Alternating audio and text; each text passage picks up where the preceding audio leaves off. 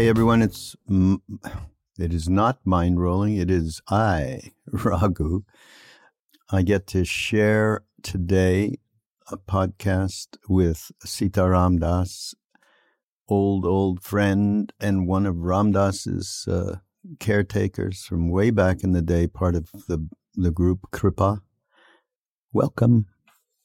Thanks, man. Yeah, no, I'm really happy to be here. Oh, wait, I've got to mention something. It's an important announcement. We're going to have a Ram Dass.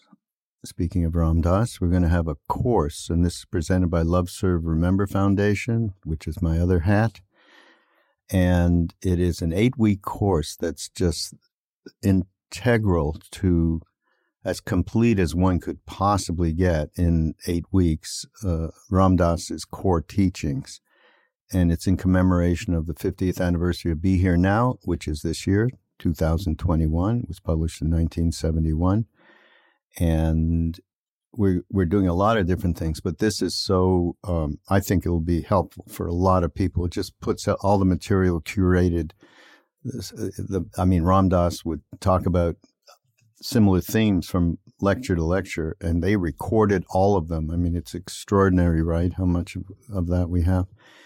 And, but there were some days that he was like, so right on, or he was in a certain feeling and it was more meditative or something. So anyhow, these are all curated along those lines, and it's a pretty great experience. Go to ramdass.org/life course, which is what this is. So it's it's an 8-week course. Go there. It'll give you everything. There's teachers every week, and there's going to be movement, yoga and movement, and practices on another night alongside of wonderful interaction with everybody doing breakout rooms on Zoom and talking about the material. Do you know about the course? I do. In fact, I was just reached out to. I'm going to be the host for part of it. So I'll be introducing Thanissara. Oh, great. She's wonderful. Also, From and For God is Sitaram Das's book that just came out. And you'll have all of the links and so on that'll be in the show notes on this podcast. So, and we're there's a few things in here, more than a few, actually. You really got to a bunch of there's essays and poems and so on. It's really wonderful. And you do come to some very salient points around the path and around what we're going through now. So it really addresses a lot. So there was a lot for me to think, oh yeah, let's talk about that. It was really cool. But we got to go way back because people need to know a bit of your story and how you met Ram Dass. But even before that, what were the things, like Ram Dass's new book, memoir, Being Ram Dass, it's all of his experiences basically that were reflected through the light of Neem Karoli Baba, and how he saw his entire life as being a succession of things that were quite well organized for him to go through the whole Harvard thing, go through the psychedelic thing, go to India, get that roadmap of consciousness, and come back and share it all. So, we all have that story, and what's yours? Yeah. It's interesting. One thing, too, that maybe I'll tie in when I tell my story, but something that I've been reflecting on recently as the 50th anniversary of Be Here Now comes out is that when I was a caregiver at Ram Dass's is when you all had organized that small 40th anniversary get-together. Oh, 2010 was when you came aboard? Yeah, I hadn't been at the house that long then. And I remember you and Krishna Das and KK Saw and oh yeah. And Parvati actually was collecting stories for her book, and I got to be like in the room manning the camera as she was like interviewing some of the people. So I remember that. But even before that, I mean, what drew me to Ram Dass in the first place, like as you once told me when I first kind of told you my story way back when, you said, that's the same thing that happened to us, where I found Be Here Now, and it just felt like it was speaking directly to me. I was probably like 20 years old at the time. And I've been experimenting with psychedelics. I mean, that was definitely my first foray into the spiritual path. And then just started reading different spiritual texts. And with most of them, I felt like I was kind of having to do some translation, to kind of just dig underneath, like look past different cultural things or historical aspects. But when I read Be Here Now, it was just like it was speaking right to me. And that led me on a journey of slowly kind of just gravitating to more and more of Ram Dass's books and coming across Miracle of Love. And at some point, I mean, it really just, it felt like just this wild thought. I was thinking about all the people that really inspired me, who I'd love to have met, people like Aldous Huxley or whoever. And I realized that the person at the top of that list that I want to meet more than anyone was Ram Dass, and that he was still alive. And so I just thought, why not put in a good effort to try and meet him? Wait, now before that, though, let's go back. Sure. Before, what even dawned on you that there was some other, shall we say, reality that wasn't what our conditioning and our karma suggested, especially after we got into the whole separation thing, after they gave us a name, and me. So, yeah, what happened to even, there's always something that introduces the idea that there is something beyond the me, senses, ego, mind, blah, blah. Yeah. That's interesting too. In fact, that was one of the things I was reflecting on when reading, Ram Dass's memoir, which, it is incredible. But just thinking about how, sometimes we view past events a little bit differently, with time. And when I first got into the spiritual path, I mean, I really felt like it was just a hunger to kind of know, like, what is the truth? And I still think that was true. But I also, looking back now, I see how much pain that there was, just in that sense of me and my identity and not being good enough. And just, there was all sorts of suffering. And I was constantly at that time kind of running from myself in different ways through drugs and alcohol and different distractions. I fundamentally at my core, didn't feel okay. But I also had the programming that it wasn't okay to admit that you didn't feel okay. So even in the beginnings of my spiritual path, I didn't really allow myself to fully see how much pain was kind of driving the way. But it really was psychedelics that first opened up those cracks of just something else. And at first, I didn't even know what that something else was, but it was enough of a crack that it allowed me to start to even entertain the possibility of some spiritual reality, to start to read these spiritual texts, because I was essentially raised agnostic, very scientific materialist. And that was kind of my core worldview. So yeah, it was really the psychedelics that opened up a possibility of there being something else. There's a long line on that one. And Be Here Now. I mean, it's amazing. It just goes on week to week to week of people. Well, they write into the foundation going, well, God, I got to talk to her. Is there a place I can meet up with like-minded people? I just took some mushrooms and read Be Here Now. Going, that sounds like somebody would say that in 1969 or something. Yeah. So it's amazing. Amazing. All right. Well, now we got to hear, how did you actually get over to Maui and meet him? And of course, I'm familiar, but I bet there's parts that I have forgotten. So let us know. There probably is. And I remember, too, there was this sense of, while Ram Dass was living, I felt reluctant to kind of share parts of my story because it really involved me just deciding I was going to go there and meet him without having any connection. And that didn't feel like the kind of thing I just wanted to put out in the world as being okay to do. But now that there's not as much of a danger, right.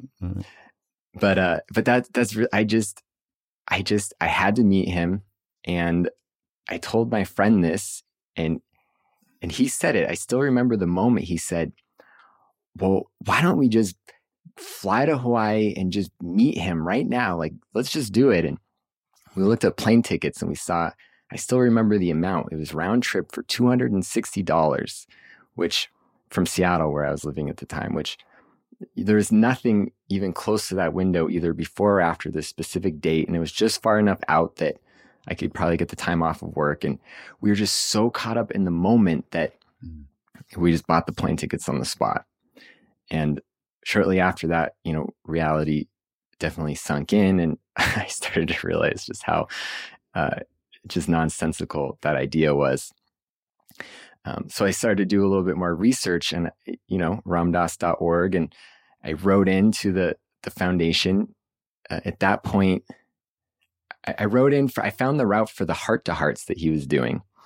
And so I wrote into that. And at that point, it was Mike Kroll who was fielding those emails. That's how, your organization has grown quite a bit since when I first wrote. But I didn't get a response at first. And so I just thought, okay, well, so I kind of started to think about other ways to rationalize the trip. Oh, we could do this, we could do this, we could do this. But something else happened around that same time, which is that I was obsessively listening to Krishna Das on Pandora. This was before Spotify or any of that, Pandora Radio. And I had no idea that they knew each other, that they had the same guru. I didn't know any of that. No, I had no idea. So I'm reading, at this point, I'm reading Miracle of Love. I don't remember what percentage of the book, but that was the Ram Dass book I was on. I'm listening to Krishna Das all the time. I have this plane ticket. It's already purchased. It was for the beginning of June of that year. And I got so hung up on the bus story, which I know you know really well, and people listening know really well. And I still don't know why, out of all the stories in that book, that was the one that I was just like, I don't know about this. And I was finding myself thinking about it all the time. Let me just, how about I give a core thing? I won't tell the whole story. It's way too long. But basically, it's a story Ram Dass would tell about being in India and moving from a meditation course to, well, eventually to Delhi, which is where he was going, and being suddenly the thought and the word from somebody else to make a left-hand turn. They had not known where Maharaji was at that time. I wasn't at that course.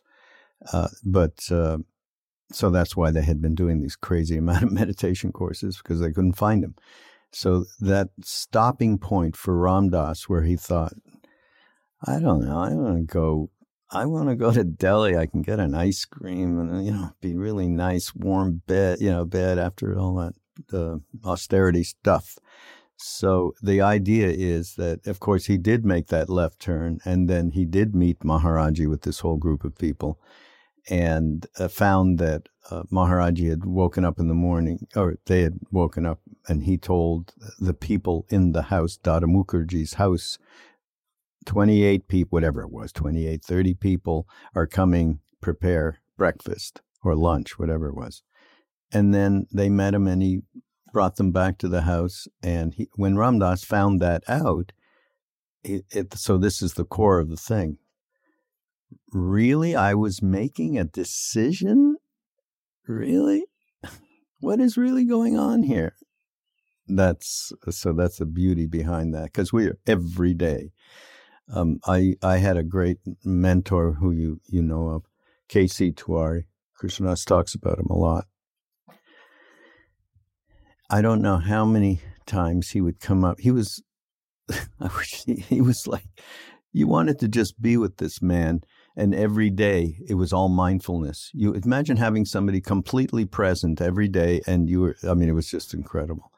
But he'd come to me and say, my boy, if you think you're doing it, you are lost. Oh, right. Oh, right. So that's what that story is. If you think you're doing it, you are lost, including thinking you're making major decisions. Not that you, but of course we have this beauty of the ego and the mind. They're good servants, and we do things every day, and hopefully come from the right place. But yeah, wait a minute. So how did that story get you? Like, yes. So I'm glad you told the story, and I like the Casey Torrey quote because it definitely this was this moment for me. So the plane ticket's already bought. No one from the foundation has got back to me. I'm feeling like the whole idea is just crazy. And I watch, and I'm listening to Krishnadas all the time. I don't know that he's connected at all. And then I watched Fierce Grace for the first time. And I don't remember if it was in the bonus features or in the movie itself, but in that movie, there's a clip of Krishnadas telling the bus story. oh, And it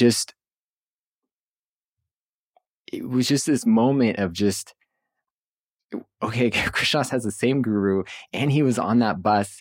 And I don't know. And it was in that moment, I felt like it was going to work, that I was going to meet Ram Dass.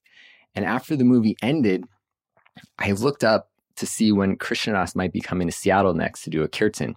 I'd never seen him. And he was scheduled to come the day before I'd already bought my plane ticket to leave to go to Hawaii. And I still remember that moment. It just became very apparent that there was just other things going on. Yeah, right. Something's happening here, but we don't know what it is. We do not know. Mr. Jones. And so I wrote again, and I did get a response back, and it was very formal. I'm sure it had been well practiced at that point. Your message has been passed on. As you know, Ram Dass is very busy with his schedule, and he's very focused on his healing. But if there's time, they may contact you. But I just Who wrote knew that that letter? That was Mike Crawl. Oh, okay. Maybe you sent it to him. No. I wasn't working with the foundation then. Well, no, 2010, I just started, actually. Yeah. I think you were, because I do remember that summer. Well, anyway, I'll tell the rest of the story. So I go and I meet Ram Dass and I tell him my whole story, and he just simply says, well, no one comes in front of me unless Maharaji sent them. And, I didn't fully understood what that meant. I don't think I still do, but I've definitely started to see it as, one of Ram Dass's gifts is he just invited people into that worldview that he lived in of Guru Kripa.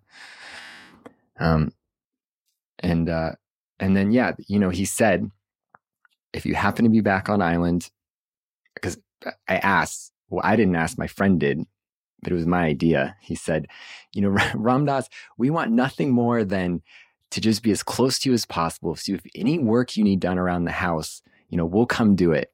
And Ram Dass said, well, we always need help with something. If you were on island, maybe there would be something you could do. But for me, that was enough. And then I flew back to Seattle and settled all my stuff. And then this is where you tie in a little bit. So there was this small window of time in the beginning, I think when you just come on, where Love Serve Remember was kind of creating their own like social media, almost Facebook platform. Do you remember that? Yeah. I mean, that was actually, yes, Rita actually was the one who got us going in the whole digital world, really. And so I remember writing something, just kind of telling a little bit about my story and you commenting. And I remember that blew my mind, just someone from Love Serve Remember that was there and, like commenting on my thing. I remember that actually. But and so then I came back to Hawaii. I found some guy in Paia for a while that would let me pay him a little bit of money to sleep on his back porch. And I started showing up at the house as a gardener. I was just a gardener for a while. And then eventually they had asked me to move in. So that is my meeting Ram Dass story. Kind of the beginning of the end. Yeah. Do you ever think of it that way? I remember because when I met, I didn't really have that thought with Ram Dass. But when I met Neem Karoli Baba, I had that thought, oh, okay, it's over now. Just going to have to figure out how to live through all this karma I've created, past lives and now. And this is the end, this, the door said. Well, I met Sitaram Das then, probably in 2010, I would imagine, because we were there for a bit in that summer. Mm-hmm. And then in successive years, you were there for several years, right? Mm-hmm. Yeah, I was on island total for 3 years. Yeah. And that was at a time when things really started to change in terms of the amount of people that were coming to Maui to meet Ram Dass or come to these retreats. And it got, and as he aged even further, he needed more help and so on. And he was very, very specific about the kinds of people he wanted to hang out with on a day-to-day basis, and which was one of the most basic things was the referential attitude and that people use to separate themselves from what they think is higher. And he didn't like that. He wanted to be right here with everybody and bring all of your humanity with you, and at the same time live on that other plane. That was such a basic thing. You can live on more than one plane of consciousness at the same time. And you quickly got, in my eyes, into that program. And how about before, there's a couple of things I want to talk about, just different points of view, that some of the points of views in the book. But just a couple of little, so Sitaram Das, there's a lot of moments of just sitting with Ram Dass when nobody was around. Yeah. And we all did it at different times, and it was quite beautiful because you immediately got into a place where you didn't think you had to speak. You had to interrupt any of what the flow in the now was.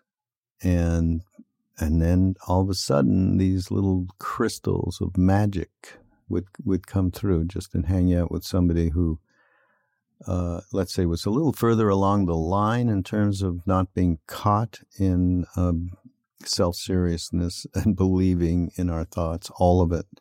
So, give us something. Yeah. Well, the first thought that comes to mind is just to reinforce kind of what you said, that I don't know that silence has ever been as rich in terms of just the silence that I experienced around Ram Dass. Just like totally just that sense of just being okay, not talking. And then because that was so rich, then seeing my own neurotic things come up, like, oh, maybe I should tell a joke, or maybe, but it just made it easier to see that stuff, around him. Yeah. There's just little things like, you talked about, with Tawari, imagine being with someone that was just so present at the moment. I mean, I was never around Tawari, but that's kind of how I felt about Ram Dass. I remember one time, because, with the aphasia and other things, sometimes his sense of time also wasn't so great. And this happened a few different times where he would come down for dinner and it was like way early, like he just got confused about the time. And I remember one time going down, it was on the back patio, and I said, Ram Dass dinner isn't for an hour. He said, oh, really? I said, yeah. He said, okay, well, I'll just sit here. I was like, okay, do you need anything? He said, no. And I went up and I was helping with dinner or whatever. I didn't do that much to help. I was mostly just chit-chatting with the people cooking. But I'd peer out in the window and I'd see him, and he wasn't like meditating like the way that I might meditate, where I'm like trying, and he was just there. He was just sitting there and he was just staring out at the ocean. And to me, he just seemed completely content. Like he could have been upstairs sitting, but he was down there. And so that's what he was going to do. And yeah, just little moments like that, just really, it's a lot of the little things that have kind of stuck out in my mind. Mm. The other thing, as you brought up, like being there at the house day in and day out. I mean, I don't want to say all my projections fell away, because I think I project about everyone all the time, but a lot of the projections did, in terms of seeing, Ram Dass as some glowing being on a stage, right? I mean, I definitely saw him as a human, but that's what deepened this so much for me, is because even with his humanity, and of course, even his teachings, Ram Dass was always so honest about that. That sense of present moment awareness, and also that sense of love, as Ram Dass taught a lot about loving awareness, it was real. I mean, I saw that Ram Dass really did actively practice and rest in that space of loving awareness, where when he said that he loved his wheelchair and the pain in his body or his dark thoughts, right? I mean, that was real. That was a real deep standpoint that he lived from. And the fact that that could shine through in the midst of his humanity, it just gave me hope for myself. And it definitely strengthened my faith in the path. Beautifully said. Yeah. I could say I would have said the same thing after I first heard him and then met him. It was such a relief that, oh God, it's okay. It's okay. And within that okay, that other ineffable, you can't explain thing happens. And that's such a key thing, huh? Yeah. And, well, one fantastic thing, and what endears Ram Dass to so many, is his capacity for self-inquiry and honesty, and being able to share that in a way that very few people have, and communicate it in a way that so full of humor. I mean, we used to call him, he was the Lenny Bruce of spiritual talks, back in the day.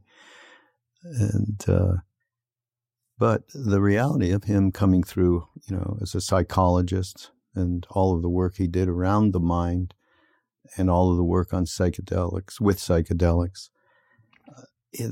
so that offering was there, and it's something that maybe you can give me feedback from where you think this is, related to the fact that I believe that really part of this legacy of these teachings is around the combination of that open heart perspective of loving awareness, bhakti, and discriminating wisdom. And he really represented that discriminating wisdom in the way that, this whole course I described when we first got on has nothing but that. I mean, it's just a way to give us a different perspective, to move away from that belief system that we have in our stories, basically. And that's such so it's sort of the combination. It's a weird combo of Hindu and Buddhist representation, really. That's why all these Buddhists were at our retreats in Maui. I've said that many times. That wasn't an accident. Yes, they were all good friends of ours, and of course Ram Dass.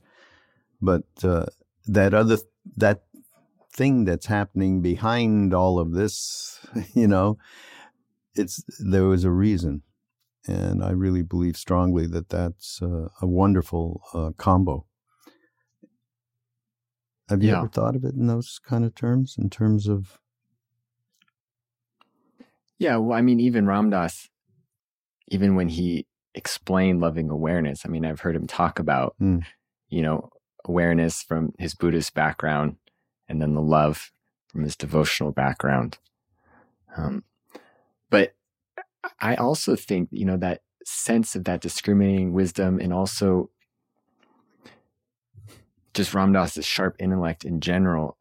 When I listen to his talks, I mean, there's all these different lenses that I can view them from, but one lens that I think has been really interested in viewing a lot of his talks, especially when he talks about Guru Kripa specifically, which every time he brings it up, you can almost sense this reluctance, and there's this sense of essentially, I think because so many of us in the West have been kind of turned off from what we see as religious practices that, overtly kind of devotional oriented practices, they seem kind of maybe woo-woo or superstitious or less than. And Ram Dass's ability to kind of state that path with the discriminating wisdom and with all of these other, psychological factors and things. I mean, he was really creating a framework where people like me, who are definitely hardwired that way with those biases, could start to allow myself to kind of open up into that. And I think that is a true gift. Yeah, absolutely.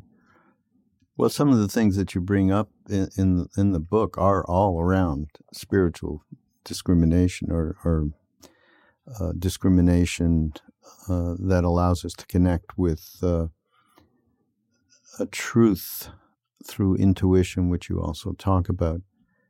And one of these things is around how we walk around with certain beliefs that we have that your thing is around masquerading as truth. Yeah. What prompted you to even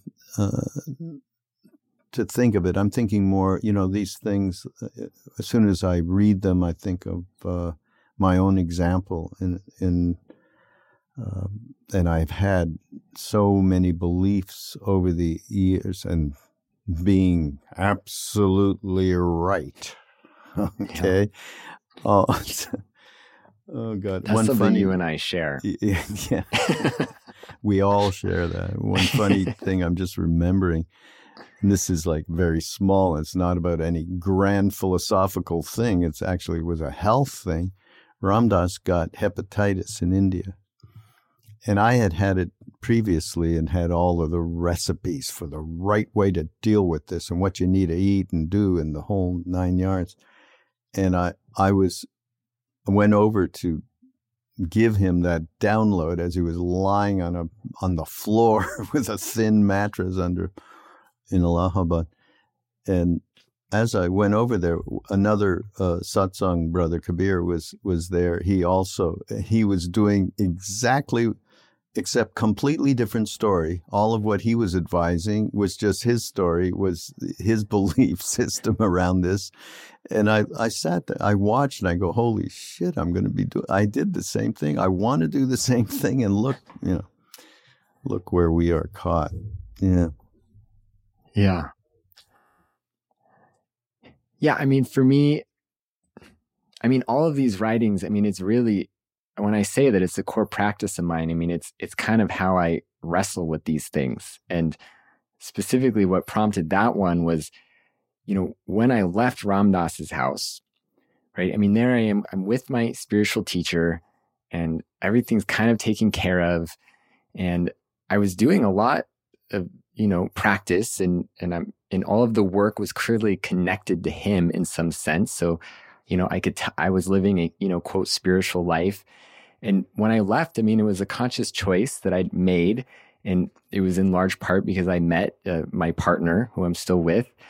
And so after leaving, I had this running story of just that I had left behind my spiritual life and that I was becoming more worldly. And it caused me a lot of, unnecessary suffering. It was just added layer on top of everything. And it was so thick that, at one point when life was really hard and was struggling to pay the bills and, we were fighting a little bit, my solution was that I needed to leave all of that and I needed to go to the Taos ashram in Taos, New Mexico, Neem Karoli Baba temple. I contacted the manager at the time and he had talked to Hanuman Das, I remember, and it was like all approved. I could go there and do seva, and my bus ticket was bought, and I was sure of it, and because I was connected to spiritual truth, I knew that that's what I needed to do to get back on the path. And it was the simple words, from my girlfriend. She just said, I feel like this is a cop-out. I feel like you're doing this just because life is hard right now. And I felt this crack, and I knew that she was right. And my ideas about the spiritual path, our ideas about that truth aren't the same. And I think this is true for a lot of us, especially those of us who have had openings from psychedelics, because those experiences are so strong and because everything happens so quick. I think we don't notice how quick our mind comes in to kind of put a belief around whatever that was. And we take that belief and we mistake that to be what that ineffable opening was. Whereas if we can hold that loosely, it's been my experience that every time I come back to that non-dual truth and catch a glimpse or a whiff of it, it refines my understanding, and that these kind of rigid holdings, they don't actually serve anything but just preventing me from kind of constantly recalibrating myself to that. The gigantic defense mechanisms that we get used to them too, and they're comfy. Yeah. Because we want to be comfy. So that's a great story. One of the things that I like to talk about a lot, you talk about faith in the book, and you also talk about trust. I encourage people to start out here, and trust is a much more navigatable term in my mind. Faith is like out there, religious. It's what? You can't pinpoint it, and and it's been associated with a lot of killing, wars. Yeah. But trust, okay. So, I think in here, you say trust in our deepest self. And what feels right may seem as it comes from somewhere else, as if what we are supposed to do is somehow different than what we want. Right? That's very astute. But when we start to talk about trust in our deepest self, the best way to explain any of this is personal experience. The only way. And a billion times I've said the first moment, this is going to be a Ram Dass podcast, because Sitaram Das and that's how we're connected, basically. And it's in a happy moment. I've actually done a number of podcasts, Sitaram Das, with just different people who were some the older friends, Jack and Trudy and Sharon and like that, and Joseph. And they were so delightful because everyone had a different view. But underneath all of it was only one thing, that love. Only one thing. So it's great. But I looked in those eyes the first second that I met him in Montreal and felt this field of completely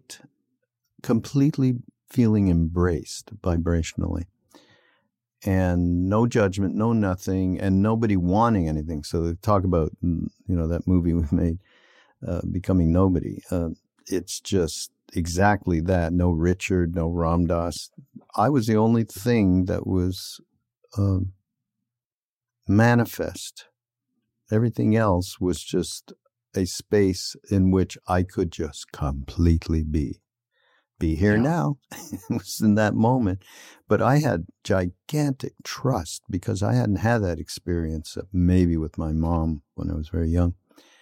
And that trust led me all the way to Neem Karoli Baba, who one of the first thoughts I had when he actually burst out of the doorway in Kenchi was, oh shit, that's what Ram Dass was about, and we, many of us have that, didn't need Maharaji in a body or not, of course.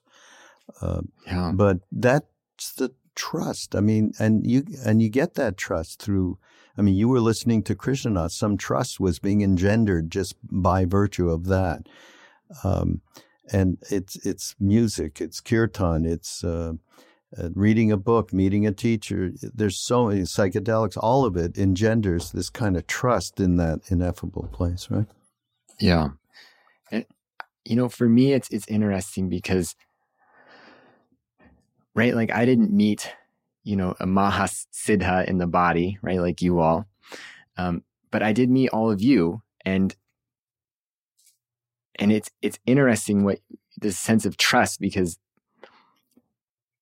from being around Ram Dass and from hearing all of the dinner conversations of you and Krishna Das and Radha and Parvati and just all of the amazing people, and just hearing all these stories, it deepened that sense of trust, that this is real, that this path that had been given to you all, that it works, and that it's real, and that we can walk it. And being around Ram Dass especially, and seeing the depth of his consciousness, and the fact that all of you said that you don't have to meet Neem Karoli Baba in the body to have a relationship with him, that sense of trust is what allowed me to just take those steps, right? Because I think that's what you're talking about, is trust doesn't have to take knowledge. We don't have to know if this is real or not. It's just a willingness to kind of just take that next step on the path and see what happens. Yeah. And that's what I gained from all of you. And I think that's incredible, is that trust in another person doesn't require them to be perfect, some fully cooked being. Yeah. Yeah. It's the trust that manifests as a something. We don't know what to call it. Deep, deep, deep feeling. Something behind our minds. Yeah. It's impossible to really try and explain it. And that is why once that happens in my mind, then there's something about faith, which it expands into this place that you don't need to know. You have something in this book, Radical Uncertainty, is really important as well. But yeah, that to me is the core of what it is that you can breathe, suddenly start breathing a little bit easier, right? So a conversation I had with Mirabai Starr, actually. So this was, Rita had organized a showing of Ram Dass's film, and it was a gathering in Santa Cruz. It was a memorial for Ram Dass, and Kripa was invited to do the kirtan, and Mirabai Starr was there, and she spoke, and Hanuman Das spoke.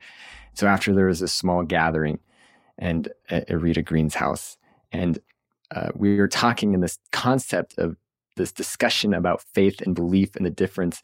It kind of came up in the communal discussion just for a little bit. And I said my piece, which was, that I've found, it's been my experience, that faith and doubt can coexist. And Mirabai Starr said something really interesting. First, she said, "Oh, that's totally right." And, Mirabai Starr has this way of saying things that make you feel totally seen. And so I'm like feeling really good. But she followed it with something that has really stuck with me. She said, and I would add that they actually have to, that doubt and faith have to go together. And that I think that really illustrates the difference of what we're talking about, is that, doubt is a mechanism of the mind that brings us to that discriminating wisdom. It's what helps us see what kind of beliefs have kind of attached themselves to that faith that might not be serving us anymore. Because that faith it's a non-rational, it's a non-intellectual thing. It's this depth of knowing that's a not knowing. It's just that depth of presence, and any of our ideas around it, they should be open to inspection. And, even in this kind of vaccine debate, a lot of people are using this idea of faith, like their faith in God, as a reason why they shouldn't get a vaccine. That level of discussion, that cuts off any type of, you can't discuss after someone says that. Yeah. So it's, that sense, doubt and discriminating wisdom and faith, and it really does all work together. And as the faith grows, this has been my experience, my ability to inspect even spiritual concepts, it gets easier because it's not based on those concepts anymore. Yeah. Yeah. By the way, you mentioned, the people like me that met the Siddha Neem Karoli Baba, and that you didn't. I thought you did, though. You did. You told me that you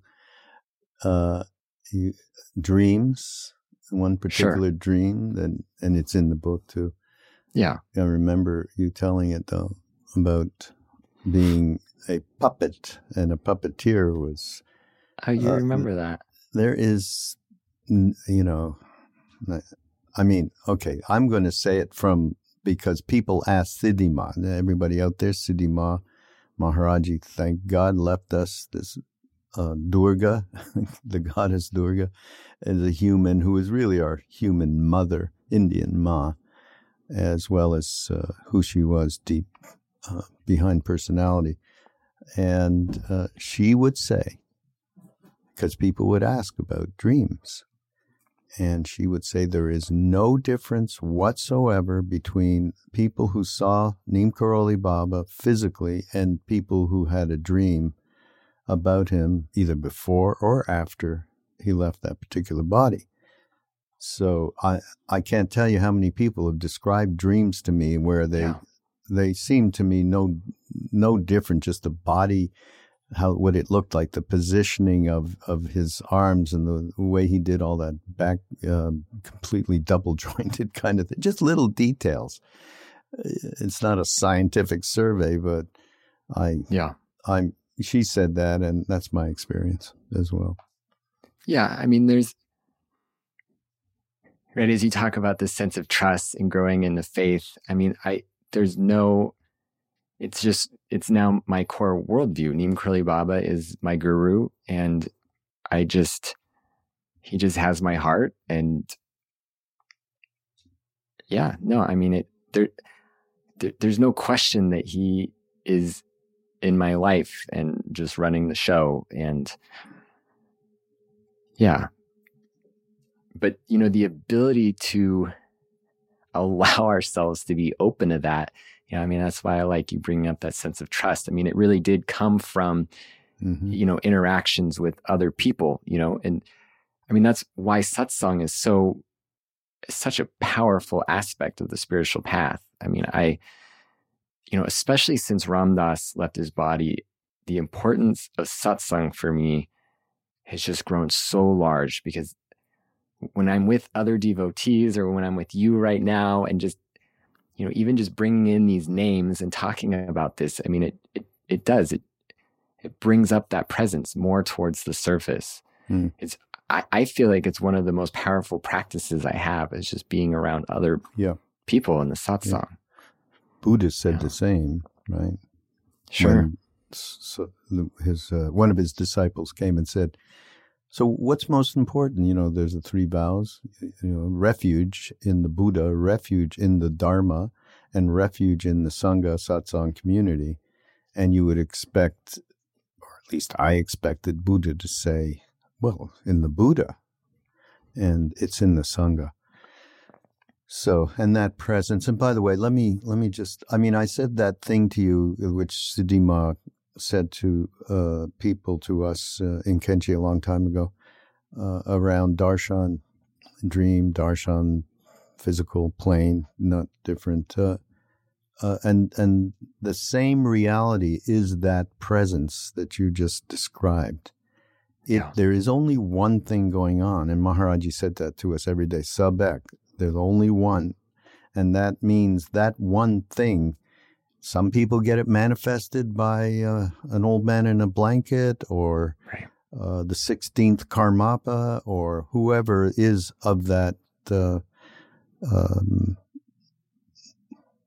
that grouping they call siddhas. Right. And that is just a universal. They are not separate. In fact, my favorite story is I went to see the 16th Karmapa physically in Los Angeles in a black hat ceremony when I got anywhere near him, 6-8 feet from him. I had this blast of the same experiential behind it all thing that I had with Neem Karoli Baba. And I went, holy shit, really? Oh, wait, there's only one thing going on here. And those that are in that beyond duality place and still in a body express that.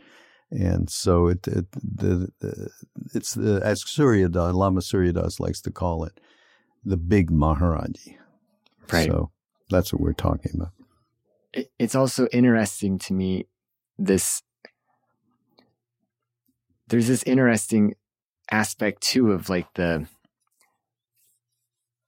deepest way that we have to name it, like, because when I say Neem Karoli Baba, I mean, sometimes it is a form, like even if it's a form in my mind, like a subtle form, an image of his body, but oftentimes that's just the name of that presence. Mm-hmm. But there's still something really sweet in that sense of just recognizing that that our heart kind of has these root names, that there's something that we want to call it, and that's that sense of it's all one, and there's this diversity of expression, and that's also, there's something really rich in that. Well, bhakti is the devotee longing for union with the one, basically, but it's a duality method, and some people, K.K. Shah, who is our dear mentor who left right after Ram Dass,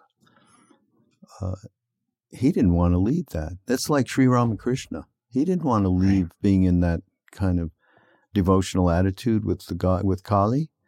And when someone said, "Hey, I can show you the non-dual, I can give you the essence of that which is beyond all form," he said, "Okay, I'll try."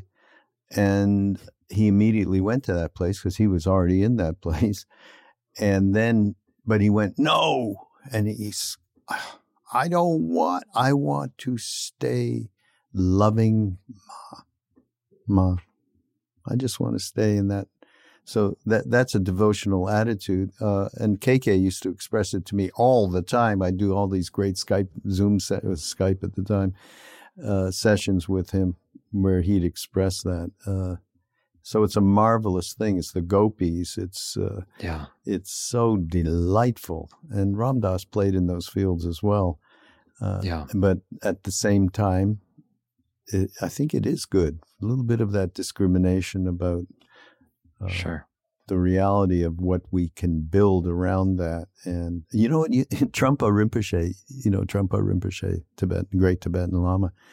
We used to go with Ram Dass because my father had a farm just literally an hour and a half from Tail of the Tiger in Vermont that Trungpa used to spend a lot of time with. And there was the summer after we came back from India, and he used to call us, "Oh yeah, those Ram Dass loving lighters."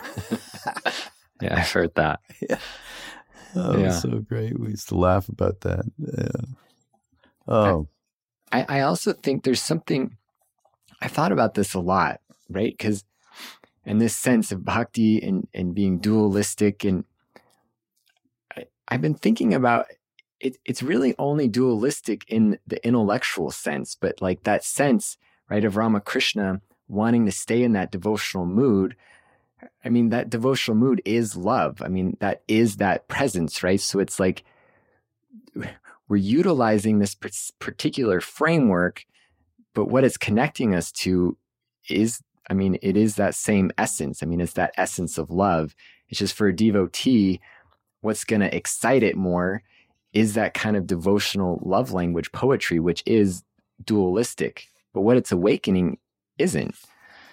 And I think about it like that because there is this sense of bhakti path being like lesser in some way. But I think it just works on a different logic model. I hear you. But I'll tell you what, Roshi Joan Halifax, I did a podcast with her and Duncan Trussell. I believe he was there too. And I asked her about God, you've spent all this time with Ram Dass. What about Maharaji? What is, because that's all he refers to all the time. What does he mean? What do you see? And she said, when I look at his picture, she said, all I see, and I look in his eyes, I see emptiness.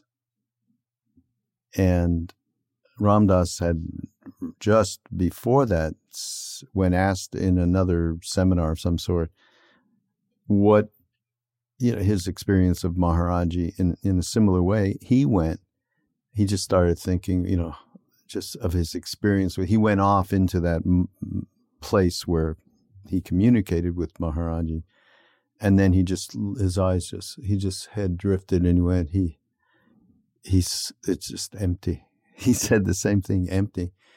And then I think she looked at me and said, yeah, well, eventually, you'll go beyond the duality thing. And I went, are you kidding? You've probably done a gazillion more lifetimes here than you're this Zen Roshi, who is like one of the most courageous, independent, and I mean that not because you talk about independence in the book, which is a whole other thing to talk about. We need another podcast just around that, thinking Sure. that that's freedom. But it was just her way of relating and opening to it all, and talk about really living in impermanent and uncertainty and accepting that is it's very accomplished. And I know you spent time with her too.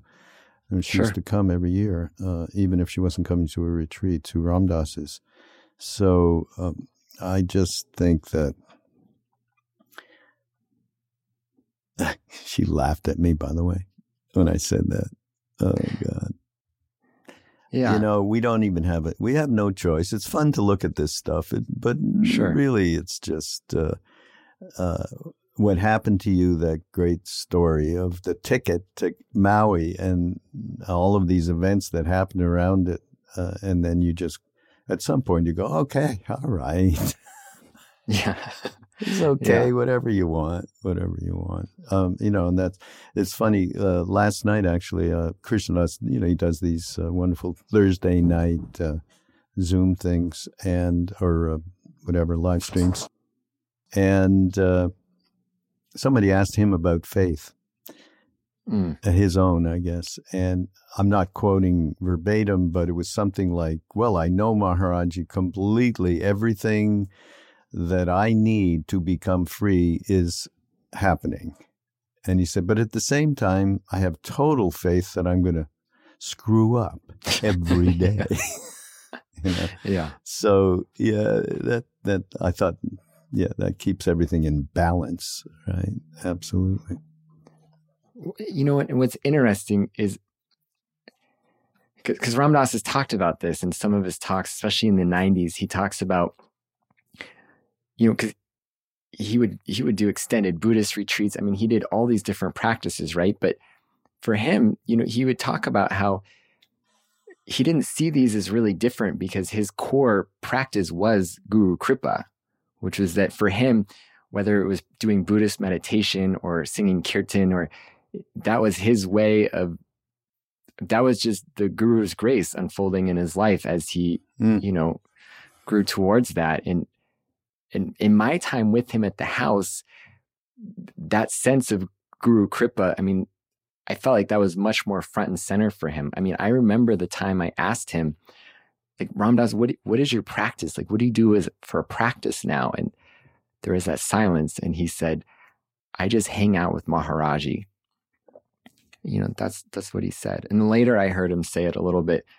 Maybe he had thought about it more. He said, I just love everything and hang out with my guru.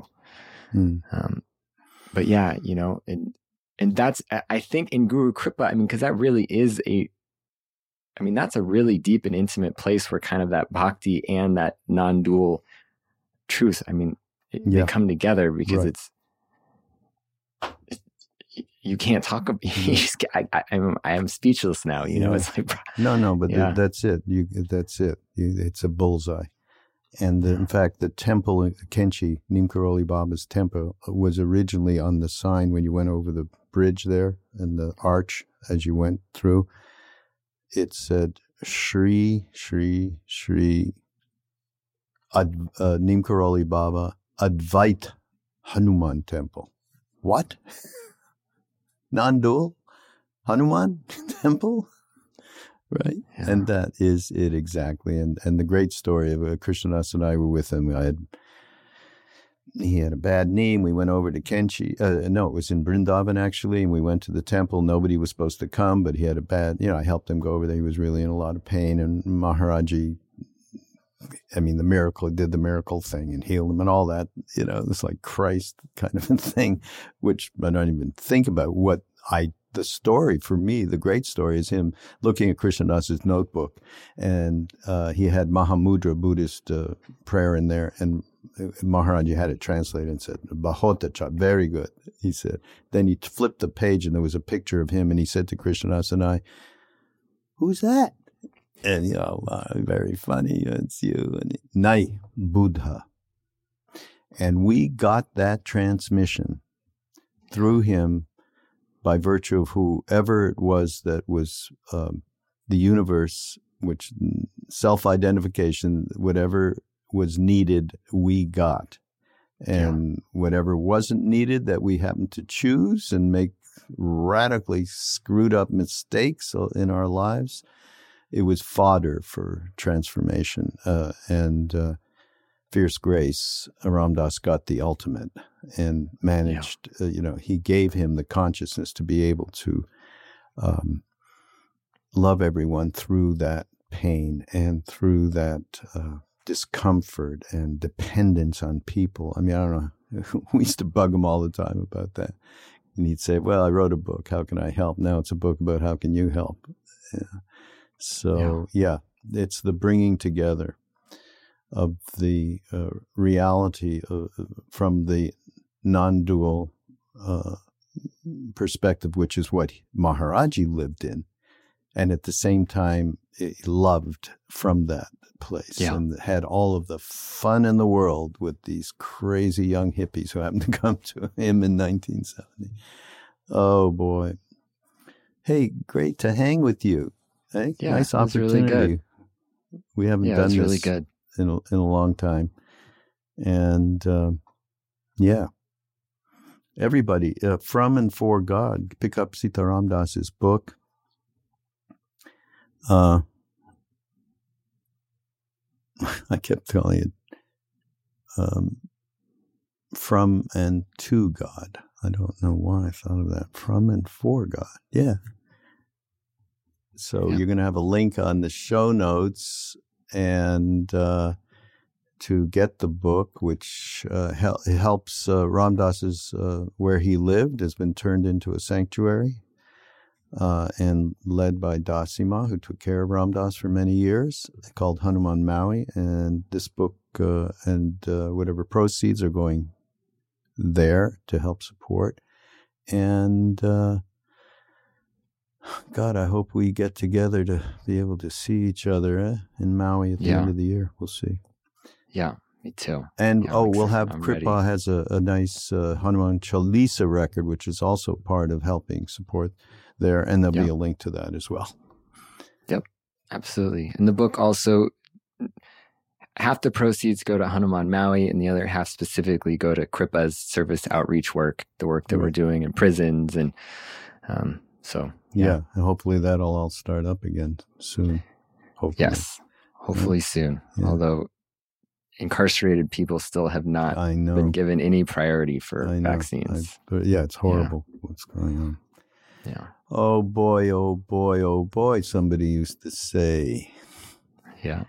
So thank you so much for being here, Sitaram Das. This is Mindrolling on Be Here Now Network. Go to BeHereNowNetwork.com and check out that new Ram Dass course that's coming up in May. And whatever else. We have so many. Mirabai Bush has a new podcast. You should check that out. We have some other great announcements on the Be Here Now Network. So keep an eye out, and we will see you next time. Namaste. Namaste.